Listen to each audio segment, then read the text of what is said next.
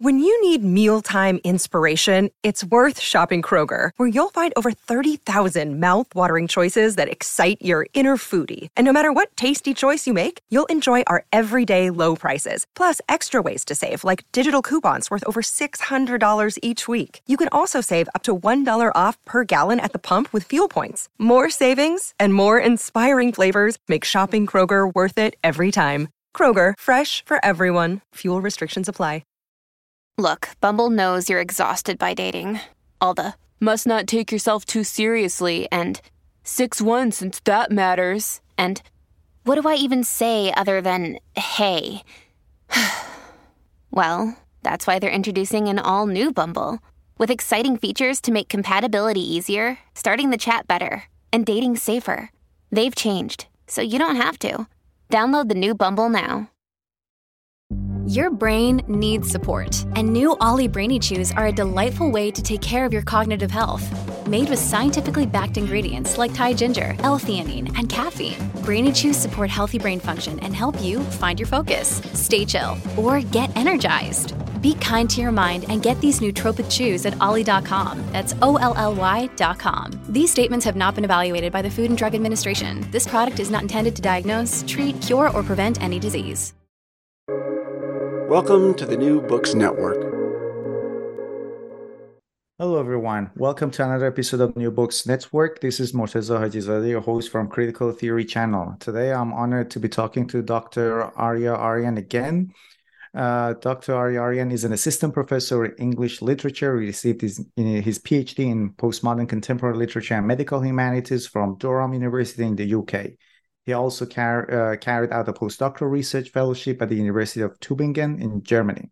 His research interests are postmodernism, contemporary literature, and medical humanities. He's the author of several articles and books, including The Postwar Novel and The Death of the Author, and we have a podcast on this book on our channel. And today we'll be talking about his second book, The Postmodern Representation of Reality in Peter Ackroyd's Chatterton. Arya, welcome to our channel. Hi, Morteza. Thank you very much for the opportunity. I'm very happy to be hosted by you. Great to have you here again. And we're excited to learn more about Peter Ackroyd. I guess before the interview, I told you that before I came across this book that you sent to me, I'd never heard the name Peter Ackroyd, and I kind of feel embarrassed. So before talking about the book, can you tell us a little about Peter Ackroyd, who he is, what his famous works are, and then how this book came about? Yeah, that's a good, actually, place to start with. I came to know Peter Ackroyd when I was an MA student, when I was working through my research on postmodernism. So Peter Ackroyd is a wonderful writer, postmodernist, especially for his historiographic metafiction works like Chatterton itself, this novel, and Hawksmoor. These are the best novels by Peter Ackroyd. The themes he's very much preoccupied with could be originality, authenticity, the role of the author, what is copy, what is parody, all these, mostly he's occupied with narrative techniques. So this particular novel, Chatterton, could exemplify his most, ambitious preoccupations and concerns with fiction and theories of fiction. His works are very, theoretical. It includes so many theories from Plato to the present moment. And how I came to know, how I came up with this idea, it was during my MA thesis. Actually, I turned my MA thesis into this book, into a monograph. So during that time, I felt a need for a book which would explicate postmodernism, as it is a very complex and difficult, period to grasp, like the uncertainty principle or the doubly slit experiment in quantum mechanics. So Richard Feynman, the famous physicist, once said, if you think, I'm quoting, if you think you understand quantum mechanics, you don't understand quantum mechanics. The same with postmodernism and postmodern theories. Due to the paradoxical self-contradictory logic There are great books written on postmodernism. However, and I've used most of them in the book. However, they're either too theoretical. This is what I felt some years ago, um, or kind of a bit too difficult, especially for non-native undergrad and postgraduate students. Therefore, I try to make it as comprehensive as possible and offer a basic understanding of postmodernism, a kind of handbook to understand these other novels in the same fashion, such as John Fowles' novels or Peter Ackroyd's other novels like Oxmoor. So I would say that the book's primarily designed for to help undergraduate students and postgraduate students to have a better understanding of postmodern fiction, especially historiographic metafiction, and the postmodern perspective towards artistic representation or referentiality, and aims to answer the question whether a literary work is able to refer to an external reality, or is it autoreferential, just referring to itself as an artifact, or is it both? So I've decided, I've dedicated the first chapter to some important common narrative techniques used in postmodern fiction, such as what is historiographic metafiction, what is representationality or anti-representationality, what is the concept of heterocosm, what about paratextuality, parody, self-reflexivity, Derrida's concept of under-erasure. So I've tried to bring all these concepts all together, put shortly and clearly, to be able to help undergrad and postgraduate students. By the sound of it, it sounds like a very exciting project, because I remember when I was an undergrad myself, it was extremely difficult to kind of get an understanding of these terms. I mean, there were books, there were dictionary or encyclopedic entries, but these terms are really, really amorphous. And I was desperate looking for a book that could just give me, a kind of a dumbest version of I don't know, introduction, or like postmodernism for what is the name of those series books, for dummies or whatever it is. Yeah, Dummies Guide to something, whatever. Yeah, and I guess even from experience, I realized that such books that kind of capture a literature review are the perfect entry for even undergrad students, because they give you like the main theories, they give you a definition of the main ideas. You just named a number of different terminologies. So a lot of people have heard of modernism. They know what it is. They don't know what it is. Tell us how you define postmodernism in this context. And then in the book, you also come up with another concept, heterocosmic, that I have never heard of. So you've argued that postmodernism is heterocosmic. Walk us through that, please. Yeah. Postmodernism is already difficult enough. Yeah, it is already. One of the most challenging, tasks is to define postmodernism, because it's kind of like, impossible. However, put shortly, it is the incredulity towards meta-narratives, as Lyotard said. However, in this book, I've tried to delineate it in terms of three sectors or sections. A historical period, after the Second World War, in terms of theory, including the writings of Jacques Derrida, Michel Foucault, and Roland Barthes, for example, and in terms of art and literature, which is exemplified in Chatterton, the novel written by Peter Ackroyd. This third category includes writers such as Thomas Pynchon, John Fowles, Don DeLillo, Salman Rushdie, Robert Cooper, Margaret Atwood, and Peter Ackroyd, and under a plethora of titles, such as magic realism, historiographic metafiction, historical realism, fabulation, metafiction itself. So, and in this book, mainly focused on postmodernism in fiction and how it works out the concepts of representationality of reality, meaning, originality, autonomy, authenticity, via experimental narrative techniques used in metafiction and historiographic, specifically historiographic metafiction. So these postmodernist works stand at odds with the intellectualism and elitism of modernist esoteric high art on one hand, and traditional theories of art and storytelling on the other.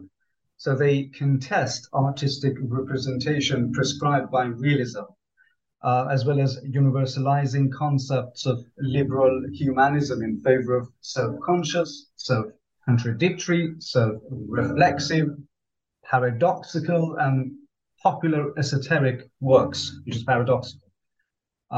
Both postmodern theory and art or fiction aim to decenter, denaturalize, detotalize, and problematize meta-narratives or grand narratives upon which we have grounded our thoughts and assumptions. And among these meta-narratives are the idea of representation of reality, art, meaning, originality, and autonomy of art. Now, to the question of heterocosm, the term means a separate or alternative world.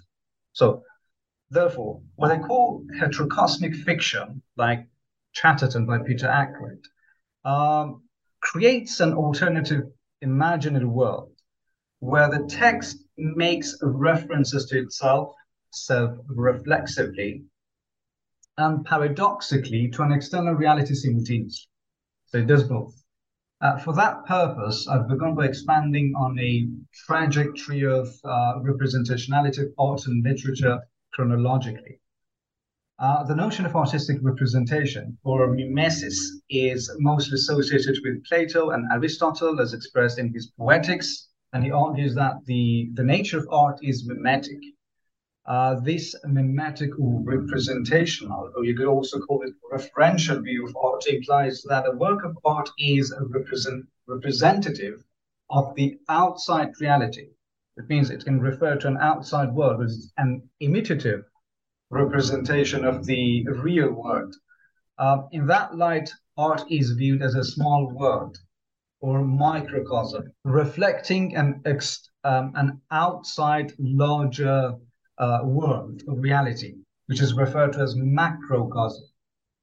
Yet, the anti-referentiality anti-referential view of art, which is mostly associated with modernist, especially the avant-garde movement, aims to break from the external world, the outside world, and previous conventions. So practitioners and supporters of the view instead aim at creating a work of art which is autonomous, auto-referential, by constantly killing the illusion of realism. So they reject any possibility of the work's representationality and consider a literary work or any work of art as autonomous. So in modernism, there is this emphasis on autonomy and self-sufficiency of art.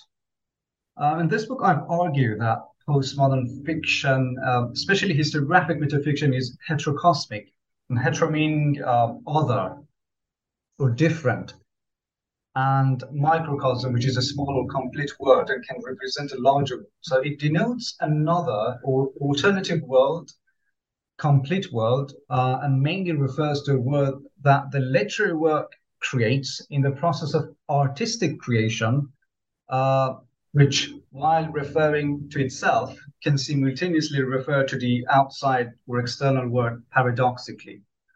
This other or alternative world is created through fictive reference, which are constructed within the text by artistic strategies and techniques.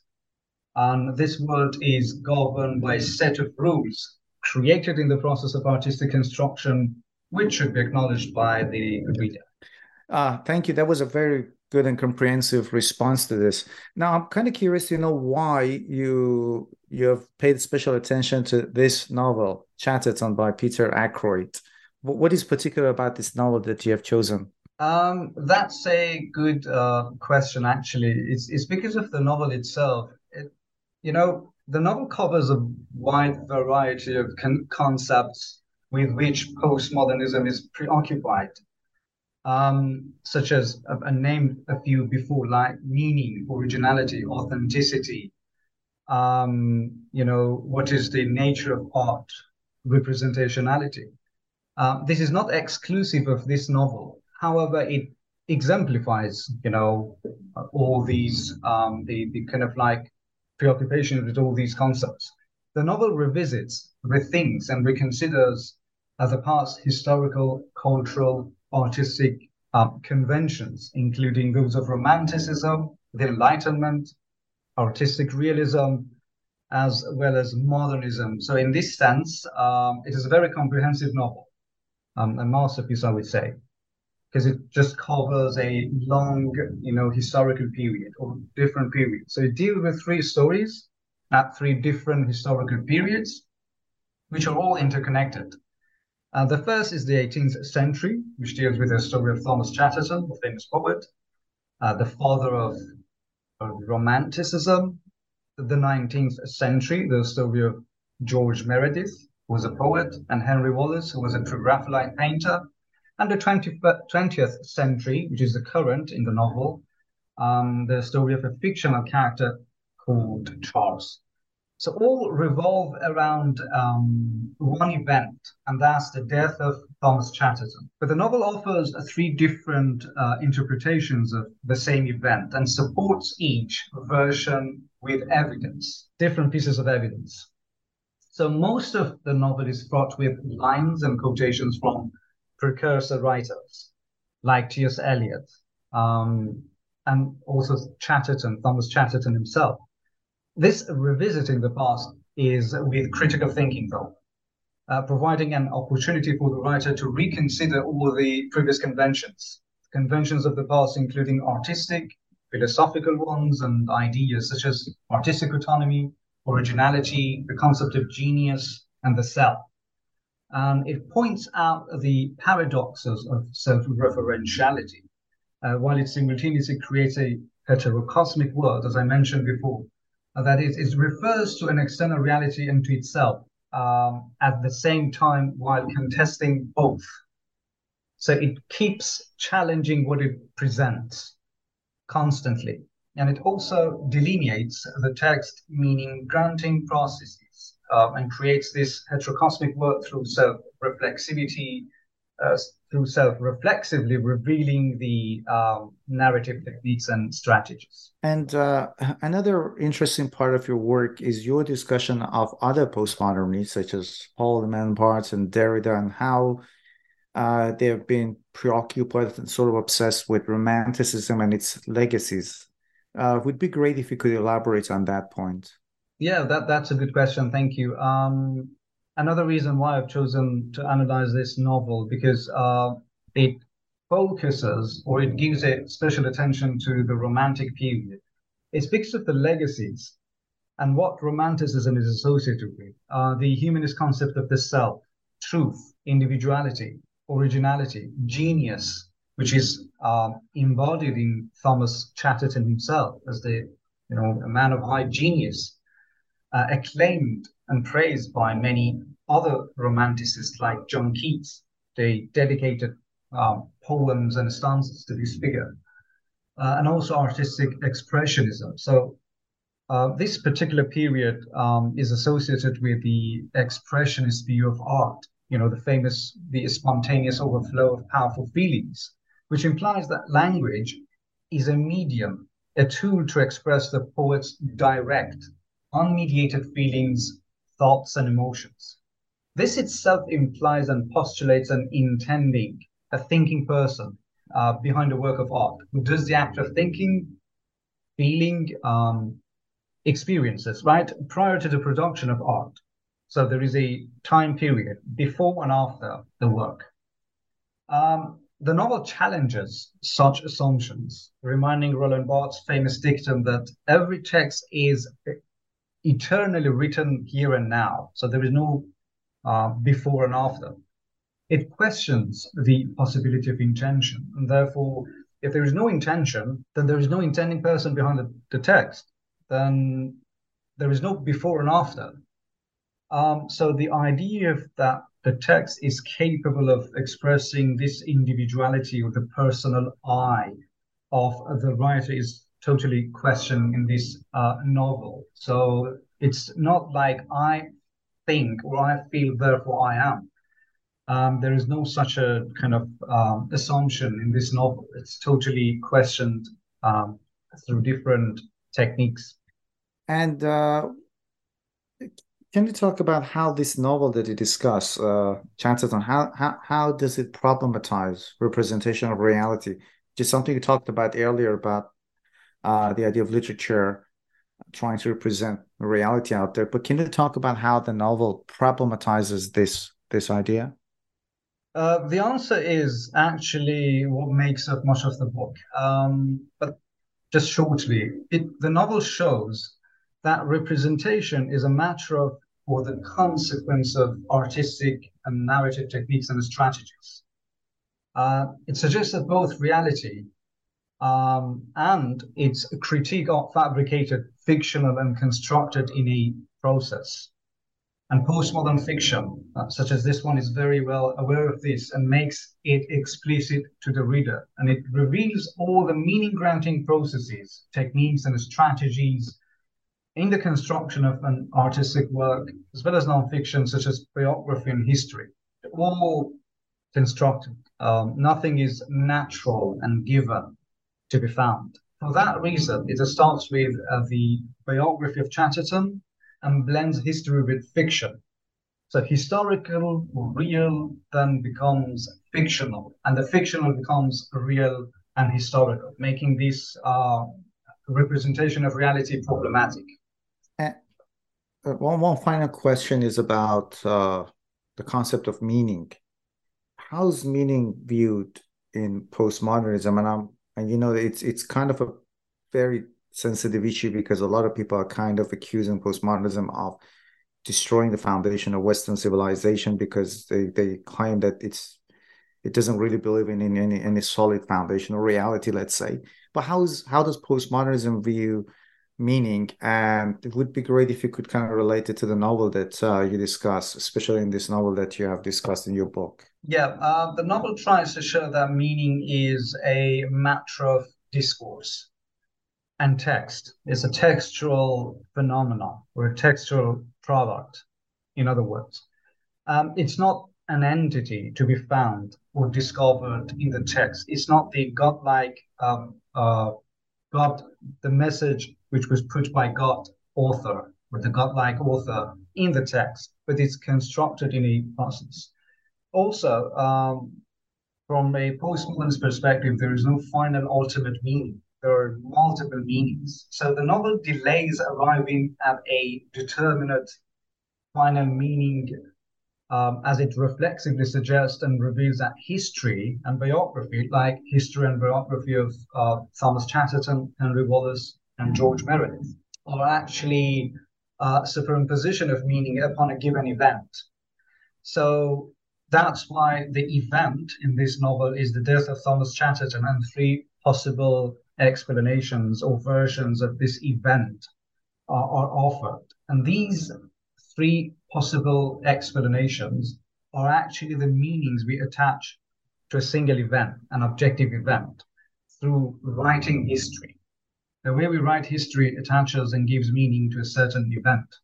That's the idea. So the idea of objective meaning is nothing but an illusion, as the novel suggests. The novel is interspersed with different narratives, voices, and meanings so that it remains unfinished, and the reader is undecidable which one is true, which one is not.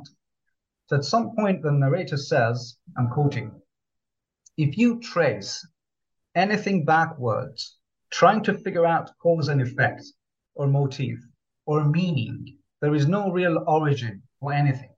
Everything just exists. Everything just exists in order to exist."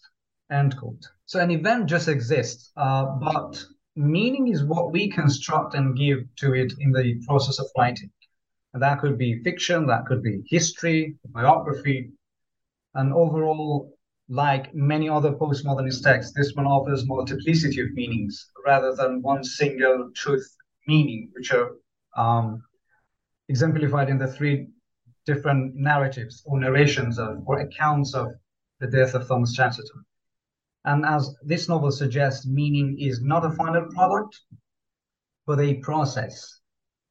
This meaning as a process status is extended throughout the novel. And in that light, history and biography are viewed as a human construct, a creation, an artifact, and therefore fictional.